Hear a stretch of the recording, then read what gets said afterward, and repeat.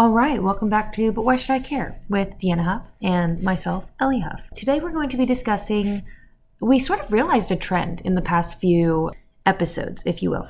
Sitting here discussing other ideas, other practices of various religions, right? And recognizing what, is the common good. Can we extract what is good from each one? Can we look at and kind of dissect them and analyze them, right? Mm-hmm. And then can we take those and make them a part of our worldview? Is it okay to do particular practices with our worldview of Christianity, right? Yes. So this whole concept of what does it mean to be in the world and not of it?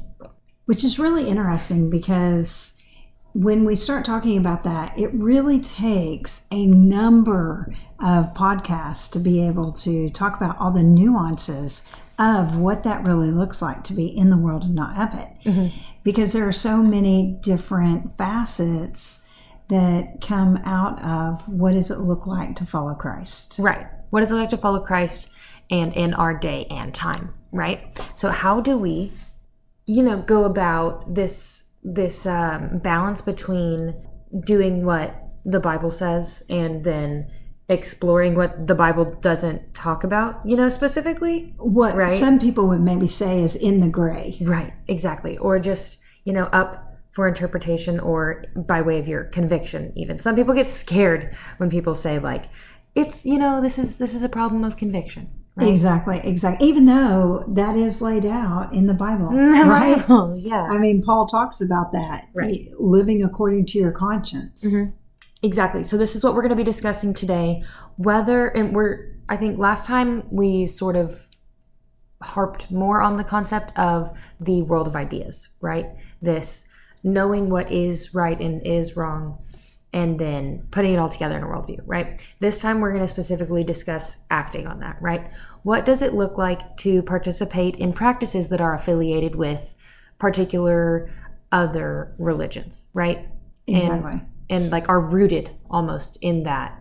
The practice is almost rooted in the religion. Yeah, right? Because the problem that the church is really facing on so many levels is that you have all these Christians in a world that is pluralistic, right? So they're trying to say all religions are equally true and equally valid, and you can just kind of take on anything that you want. Whereas Christianity is saying, I'm going to follow the law of Christ and the things of Jesus. And so what does that entail? Can I participate in this and not in this, or not in this and in this? Right. And that's really what we're going to be discussing. So let's start with an example, right? To get us all on the same page. Let's talk about yoga, right? Okay. Because this is an easy one because I feel like it's really popular in many circles now, but with my friends, right? A while back, I went to a yoga session to see what it was all about, to see how spiritual it actually was, right? This whole practice of stretching in a warm room and being led by some type of guide, right? Now, some people would say, hey, you shouldn't be doing that. Right. And then other people would say, what's the problem? Okay, what's the problem with that? Right. You say. Exactly. So we're dealing with this dilemma of am I participating accidentally almost, in a religious experience that I don't believe is good, right? Mm-hmm. So you're trying to figure out if that is permissible. Right. That's exactly right. So go to this, yoga session and ultimately did a lot of stretching. Very important to do these physical things for your body. And I enjoyed it. And then the last probably 10, 15 minutes, we sat in silence and not silence. I think there was music on or something like that. And the guide sort of encouraged us to open our minds up and listen to our breathing and continue to connect. Because, yoga means unity, right? Right. So it's this process of putting the physical and the spiritual together in order to unite yourself with some type of higher power, right? Mm-hmm.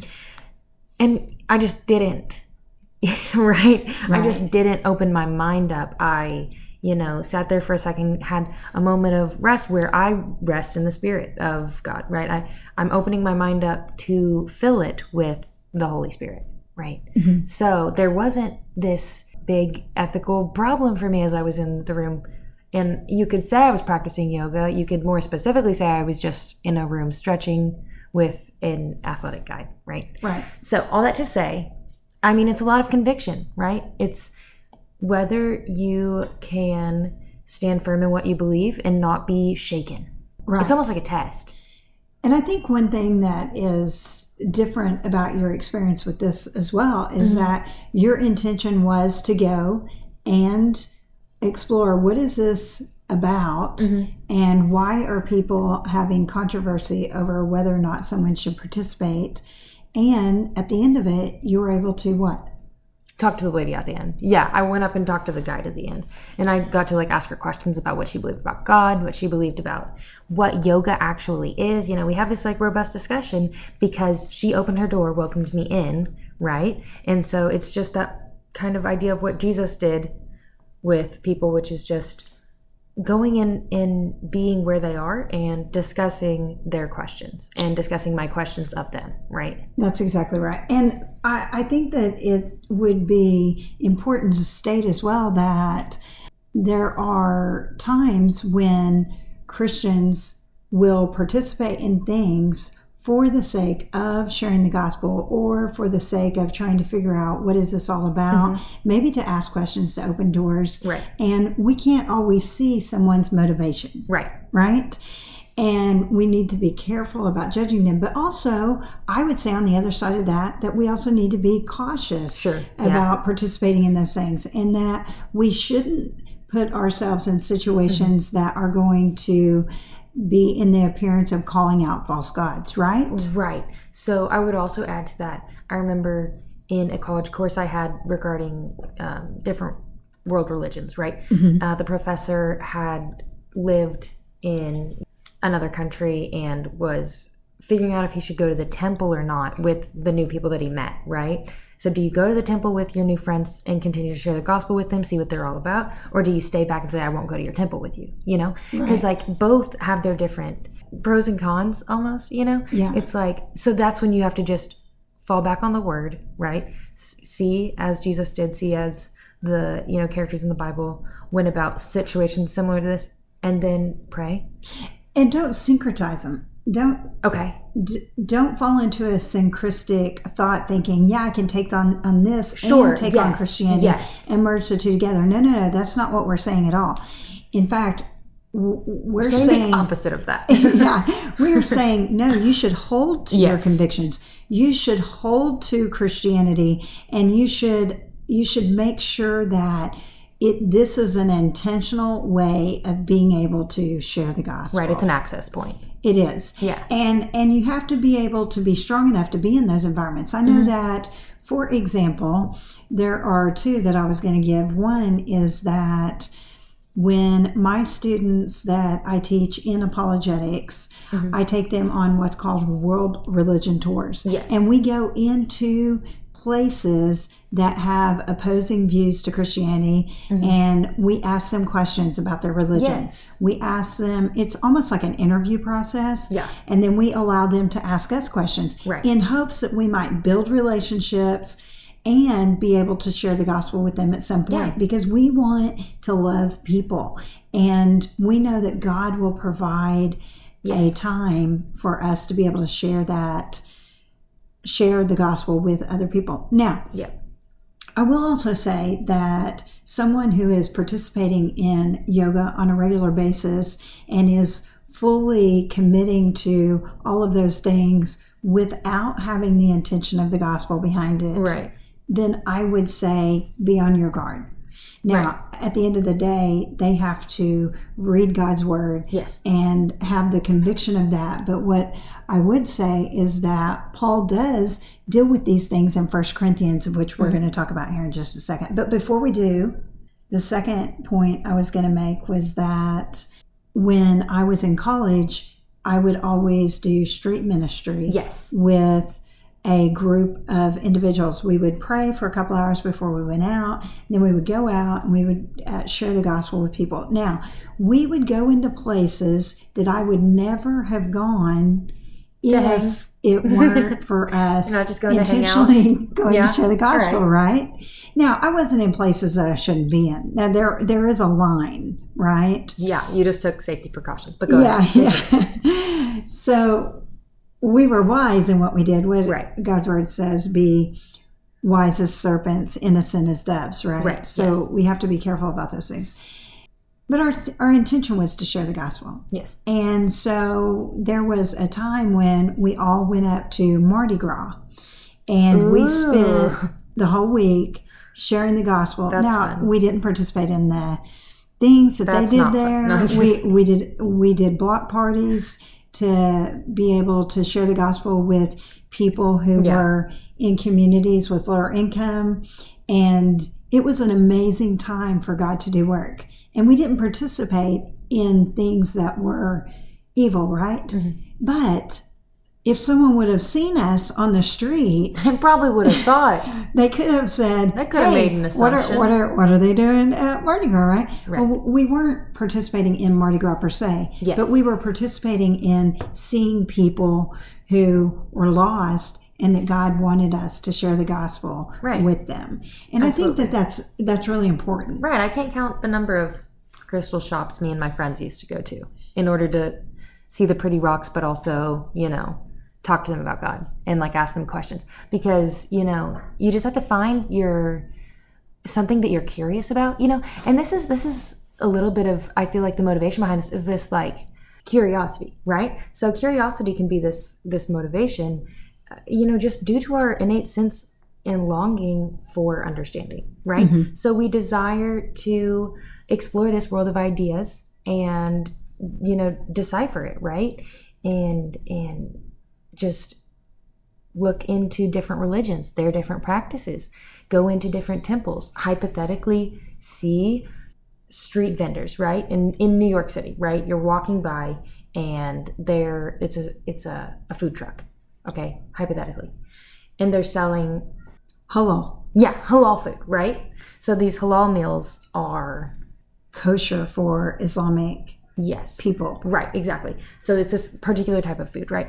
But then you get stopped with that question of am I going to eat food that I'm not supposed to, right? Right. And so you're just sitting there in front of the food truck trying to figure out if you're going to order something, and they're like, you going to order something? And you're like, I don't know yet. Please give me a second. I got to send a prayer to the Lord. But this is this question of conviction, right? Right. Or as the verse says in the Bible that we discussed, right? Yeah. In 1 Corinthians chapter 10, right. The whole chapter, you can see that it talks about people who are dealing with this idea, because what happened, you had the Jewish people who were living under the laws of the Hebrew scriptures, the Old Testament, and then you have the Gentiles, and they don't know anything about the Old Testament laws. Right. Both Jews and Gentiles are coming to Christ, and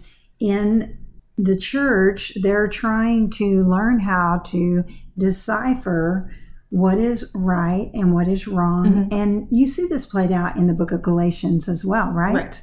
And you see Paul is dealing with food specifically sacrificed to idols, where people were asking, hey, can we eat this food? Because it's been sacrificed to idols. And we don't know if it's wrong for us to be eating it. We bought it at the market, and now we feel bad about it, but we already prayed to the one true God, who is Jesus Christ, God, and we think it's okay to eat. The Jewish people are going, wait, no, you can't eat that because it's been sacrificed to idols.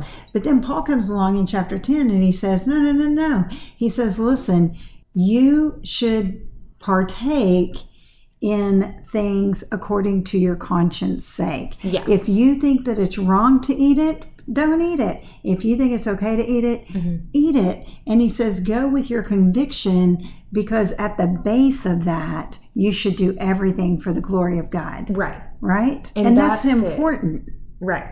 That's the whole point, is whatever you do, do it all to the glory of God. Right? That's right. So follow your conviction. Trust in the Holy Spirit, because he is there to guide. Right? That's right. Offer this peace and this assurance. Like, don't worry about it. Don't let, your anxieties take over. And then you constantly like ruminate over these questions. Like, am I doing what's right? You can like, that's not even healthy, right? That's not a good way to live. That's not how God wanted us to live. Right. We're under the law of Christ, right? And that is to love him wholeheartedly, to love our neighbors ourselves. And the reality is that we are going to encounter believers that are on different paths in the journey, meaning that you're going to encounter very new believers and very mature believers. They've maybe come to Christ and lived a long time in the scriptures and have an understanding where they are convicted in such a way that they say, you know what? I realize this is not going to glorify God in me doing this. You might have a very new believer who doesn't maybe have the same understanding, who says, I want to glorify God and I'm going to give thanks to him for this, right? Exactly. And this is what we see Paul dealing with, is that you have a variety of people who are trying to love God. And that's definitely what we want to be about. Right. And so I think this leads nicely into this concept of what we kind of want to focus on a little bit, which is legalism, right? That's exactly right. We're talking about this earlier and we're just kind of trying to break down what does it look like for us to figure out what actions are appropriate for Christianity and which ones aren't. And conviction can be a very almost ambiguous, feeling. Yes. So it almost makes you feel like, oh, well, everybody gets to do whatever they want. And that's not at all what we're trying to convey. Right. So, as we're discussing this, we felt this like, at least the perception that I have of, particular Christians I've come in contact with is, if something is based on conviction, then we should go with the person who is the most convicted. You know what I'm saying? Yes. And they're like, if you're not as convicted as I am, you're not doing it right. Right? Yeah. And there's this sense of like, am I distant from God because I feel like I can, go into a crystal store and hang out, right? And you're just like, I feel like I am just not doing something right. And then there's this whole question of like, am I even in the right way, right? Am I on the narrow path? Is my path too wide, right? So I think it's good to focus on the fact that conviction is a personal, like that's and analytically like what it is. Conviction means a personal tugging of your heart feeling, right? Right. So, and I think what people miss here is that it's an assessment of reading the scriptures, praying, allowing the Holy Spirit to lead you, which is John 14, John 16. The Holy Spirit will guide you and lead you in all truth. Yes. And then you follow that in such a way that God will guide your steps. And if the intention there is to build bridges or to share in such a way that you are inviting someone to know God more deeply or to know him at all, right, then we need to be more concerned about what God thinks more than what man thinks. And here's the thing. We see that played out here in the scriptures as well. We can't necessarily see everything that is taking place from our perception and think that that's right. Right. And why is that? I mean, our perception isn't the exact reality, right? The people, the story about Jesus and the people perceiving him the wrong way. That's exactly right. Yeah, so that's in Matthew chapter 11, which we see where Jesus is explaining that John the Baptist, who he's referring to, he didn't come eating or drinking, and the people would say he has a demon in him. Now, Jesus, on the other hand, came eating and drinking, and they said he's a gluttonous, he's a drunkard, he's a friend of tax collectors. And so there was all this concern over what their external actions were portraying. And that comes from the Pharisees, right? Yes. These whitewashed tombs, as Jesus called them, right? So there's this idea that if you show that, like, if you're perceived as a good person, you are a good person. That's simply, you take it back to the earliest of the Socrates. He's like, that doesn't show what goodness is. Like, virtue is this goodness that you habitually are experiencing a desire to do good. not because anyone's watching you, not because you're being rewarded, not because of anything. It's just you do rightly because you desire to live well, right? So this is so fascinating that, the Pharisees, who were supposedly knew the Hebrew scriptures the best, right? Yeah, and they were conveying that they were following the law the most, the best. And Jesus said, you whitewash tombs. Exactly. Right? So this concept of like, you're dead inside. You look nice, but you're dead inside. It's really important to, self-reflect, see if that is you, right? See if that is me, right? Am I just trying to be perceived in a way and not truly being changed inside, right? By the scriptures and through prayer and, asking my friends around me, like, are we seeing fruit, right? This importance of self-reflection and sitting in a room by yourself and thinking, am I proud of this, right? That's exactly right. Am I excelling in the things of God? And this is what we mean by the law of Christ, right? Yes, yeah. He says, love God and love neighbor. All the law and prophets hang upon these two things. And then you see the expressions of this, like in Galatians 5, right? The fruit of the Spirit is love, joy, patience, peace, goodness, right? Kindness. Good. That was good. Is that? No, that was good. That was good. Okay. You slightly put it out of order, and my childhood instinct was to be like, but so no, you funny. Did right. Yes, that was good, and that's how discourse should be handled, right there. So what we want to do is excel in these things of Christ, and that might mean that we participate in things out of our own conviction, out of our own conscience bearing weight on us. Right. That is that the Holy Spirit is living in us and guiding us as well. And we're able to participate in a way that is going to be reflective of extending a hand to draw someone into a gospel conversation. Right. And, you're going to have a case after that, right? So, what I mean by that is, when people challenge you on it, you're going to look back and be like, well, this is why I did it.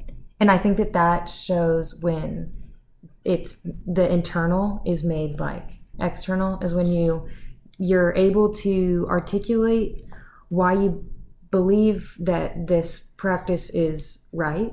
And that's when you can start really getting into the nitty-gritty of conviction, which I don't think we necessarily do these days, because there's this almost fear of shame, right? Yes. Did I do something wrong? Yes. Did anyone see me? But that's not that. I mean, that's what divides us in the church, right? Yeah. Is this concept of fear and shame of what I've done, knowing that I'm probably right, but still there's that little I don't want to be wrong and I don't want people to see me, right? Right. It's this whole idea of, you don't want to have the appearance of evil, and we don't want to do that, right? But at the same time, we are going to find ourselves in places just like Jesus did, right? And people are going to look at us and go, they've lost their mind, right? People are going to see what they want to see too, and people aren't our plumb line, right? Comparison kills. Everyone says that. Comparison kills, and our plumb line should be Jesus. And that's right. If he was perceived as a drunkard and a glutton. Yeah, exactly. But he wasn't. And see, that's the thing. He wasn't. Right. And that's what has to be true for you as a listener, is that, and for us as well. And that is, applies to all of us, and that is that our audience is God. One. Right? Yeah. He knows our internal heart. And it should flow out to the external. Right. So the law of Christ, right? He gives us in his scripture, and we are given this boundary, which a little bit sounds controlling, obviously, because there's these negative connotations on being inferior to something, but it's almost like existentialists used to say, we're trapped in our freedom.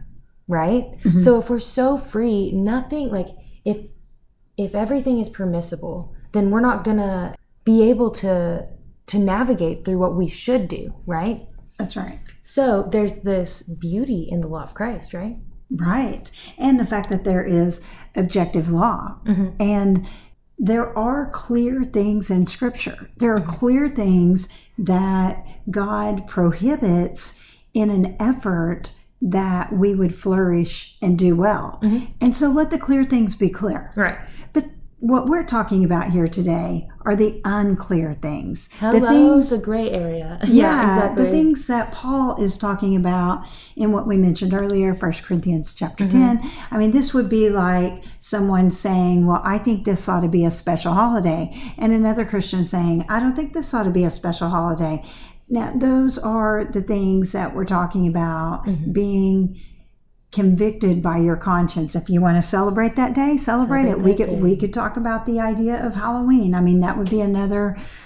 I thought you were maybe going for Hanukkah. Or Hanukkah. You could. I feel like I've had that discussion with people. Yeah, you could even talk about those things. Right. So let the Scriptures be clear where the Scriptures are clear. Let us be able to live out our convictions and love one another and extend the gospel in ways that God puts us in our spheres and extend grace. Extend grace through it all. Exactly. Right? But why should we care at the end of the day about all this stuff in legalism? Why do we care?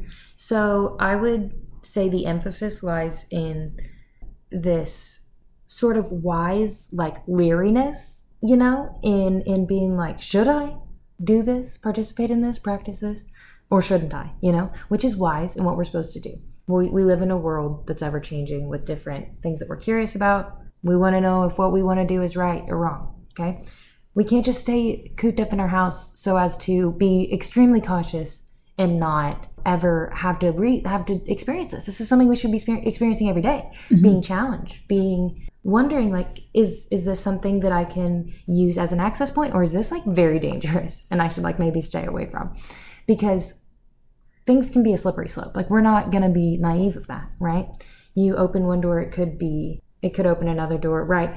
You don't want to veer into this sketchy gray area that you feel like is a fog instead of like this guidance by the Holy Spirit to open an access point, right? So I think that having a tool ready, right? And I don't know, just hearing other people be like, yeah, no, you're affirmed in that questioning. You're also affirmed in like, follow your conviction, right? So at the end of the day, follow Scripture, go back to Scripture, pray, seek accountability, you know, like ask other people that you trust, and then follow your conviction, right? Yeah, because we need to be a light in the world. Yes. We are supposed to be a city on a hill. And I didn't go into it previously, but Paul used all sorts of things that he learned. And even when he's talking about the idea of bad company corrupts good character, we see that all the way back with meander, right? Okay. Go ahead. This was not something that was absolutely brand new and that it's only in the Scriptures, but instead he was in his culture and he was using language that they could relate with. And here he is having this philosophical thought and teaching and training because it is a true universal idea. And so we don't want our inner 12 to be every lost person in the world, but instead we want to have an inner circle of people that build us up, that help us in the faith, that are, you know, give us that accountability that you're talking about in prayer and all those things, but also be in the world and not of it. Exactly. We need to be a light, right? That's important. And then also we need to remember that we are pleasers of God. Yes. And not pleasers of man. Right. And if we will keep that as a central focus, it will help guide a lot of decisions that we have ahead of us. Right. So at the end of the day, we hope that this is helpful in guiding your being in the world and not of it mindset. And we hope this one made you think.